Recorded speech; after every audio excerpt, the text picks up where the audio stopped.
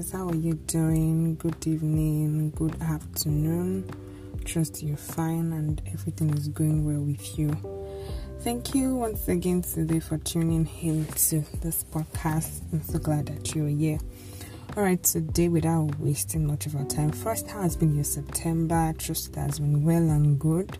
Whatever it is, I hope you are ending the month with thanksgiving and with gratitude and with expectation and great hope for the last quarter of the year. Remember, no pressures, and also do not be afraid. Don't be afraid. And whatever has not happened is still very, very possible. Just cultivate the habit of thanksgiving. Alright, today I want to quickly talk about idols, strongholds, and confusion. And I'm laughing because in a way I do not feel worthy to actually share this with you.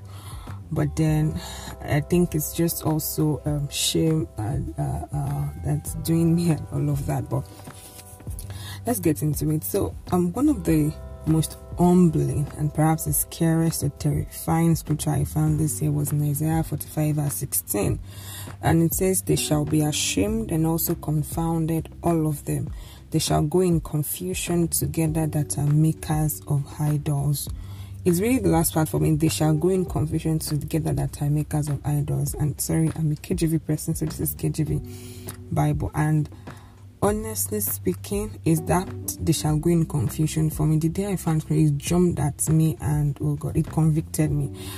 And although you have been hearing behind idols and stuff like that, but it also brought clarity for me because I realized that the reason why I've been experiencing confusion in some areas of my life is because I had idols in my heart. And it was just like, wow.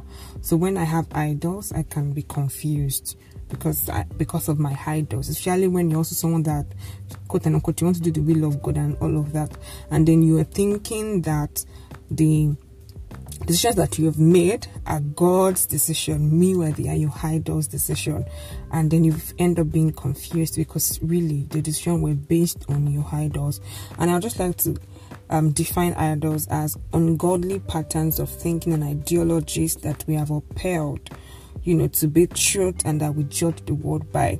The ideas of how we believe things should be and how we and not how God thinks, right? They are our own personal ideas of how things should be, how things should happen for us, what kind of things should happen to us. All of those things, those kind of things are idols in our heart. They become idols in our heart, and of course they become strongholds. That they have a stronghold over us, and consciously and unconsciously, when you have a stronghold, it has built, it has grown, it has developed, it has become something that which you judge the world by. When you have a stronghold in your mind, it guides the decisions that you make. It becomes your truth, really. It becomes your truth, and you make decisions based on those strongholds, based on your idols, and it leads into confusion. And we actually do not have to be afraid of that. But let me just quickly get into how can you know that you have idols actually? Because many of us actually go through life and think we don't have idols. I've been there. I really didn't believe I had idols. I just thought, no, I didn't have idols until God started to, break me down at different points. And even this year again, I had to get to that moment where I had to okay, the reason why I've had this repetitive pattern in my life or a circle in my life is because of my own idols, personal ideas that I have of how things should be, what should happen to me should look like, right? Maybe even in terms of marriage and generally in life also, even the kind of people that you should roll with, the kind of things that should happen to you and all of that. And so it's very easy actually. If you be someone that you have been raised as a child of God and you believe, it's easy to go on ahead and say, I don't have any idols. I just want to do the will of God. Actually, if you're someone that you're always saying, I want to do the will of God. But you need to check. Number one, I just have three things here. There could be more than that. Number one, when you see that there is so much this is what I want, this is how I like it. When you always have a resistance upon discovery of truth. When you discover a truth but you have a resistance to it, and immediate resistance in your mind to it, then you have a stronghold, you have an idol that you need to deal with. Also, when you have a past that you're trying to run away from, or they are trying to rebuild, it can actually lead to us having idols. You would want to check yourself, because there might be idols there. Especially our past often, help us make us to develop idols, because we don't want something to repeat itself. Then we decide to bring up this is my decisions going forward, and sometimes these things are idols. They become idols because then God can be presenting something to us, but because of a past experience, then we begin to say, no, I don't want my past to repeat itself, and it doesn't have to be like that. Also, we could have a very great past that we just want that, we want something to happen to us that exact same way, because we're already attached to that. We need to be careful of that.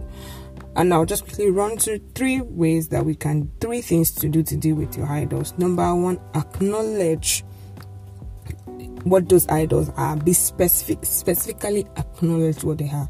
You reflect, specifically acknowledge what they are, and then embrace them. That is, don't judge yourself, don't be so hard on yourself. Embrace, okay, yes, I had this belief before.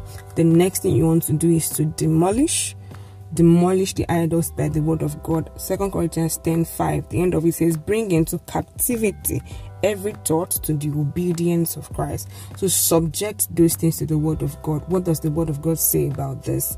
What does the word of God say about it? What is God's thought about it? That's how you'll be able to demolish that idol. You demolish it by the word of God, by prayers also. You can pray it away. Then also you want to replace, and that's a continuous job, because there's a moment job of demolishing and saying, okay, I no longer believe in this, is what I believe in. But you have to give yourself continuously to the renewing of your mind. You have to give yourself continuously to the renewing of your mind.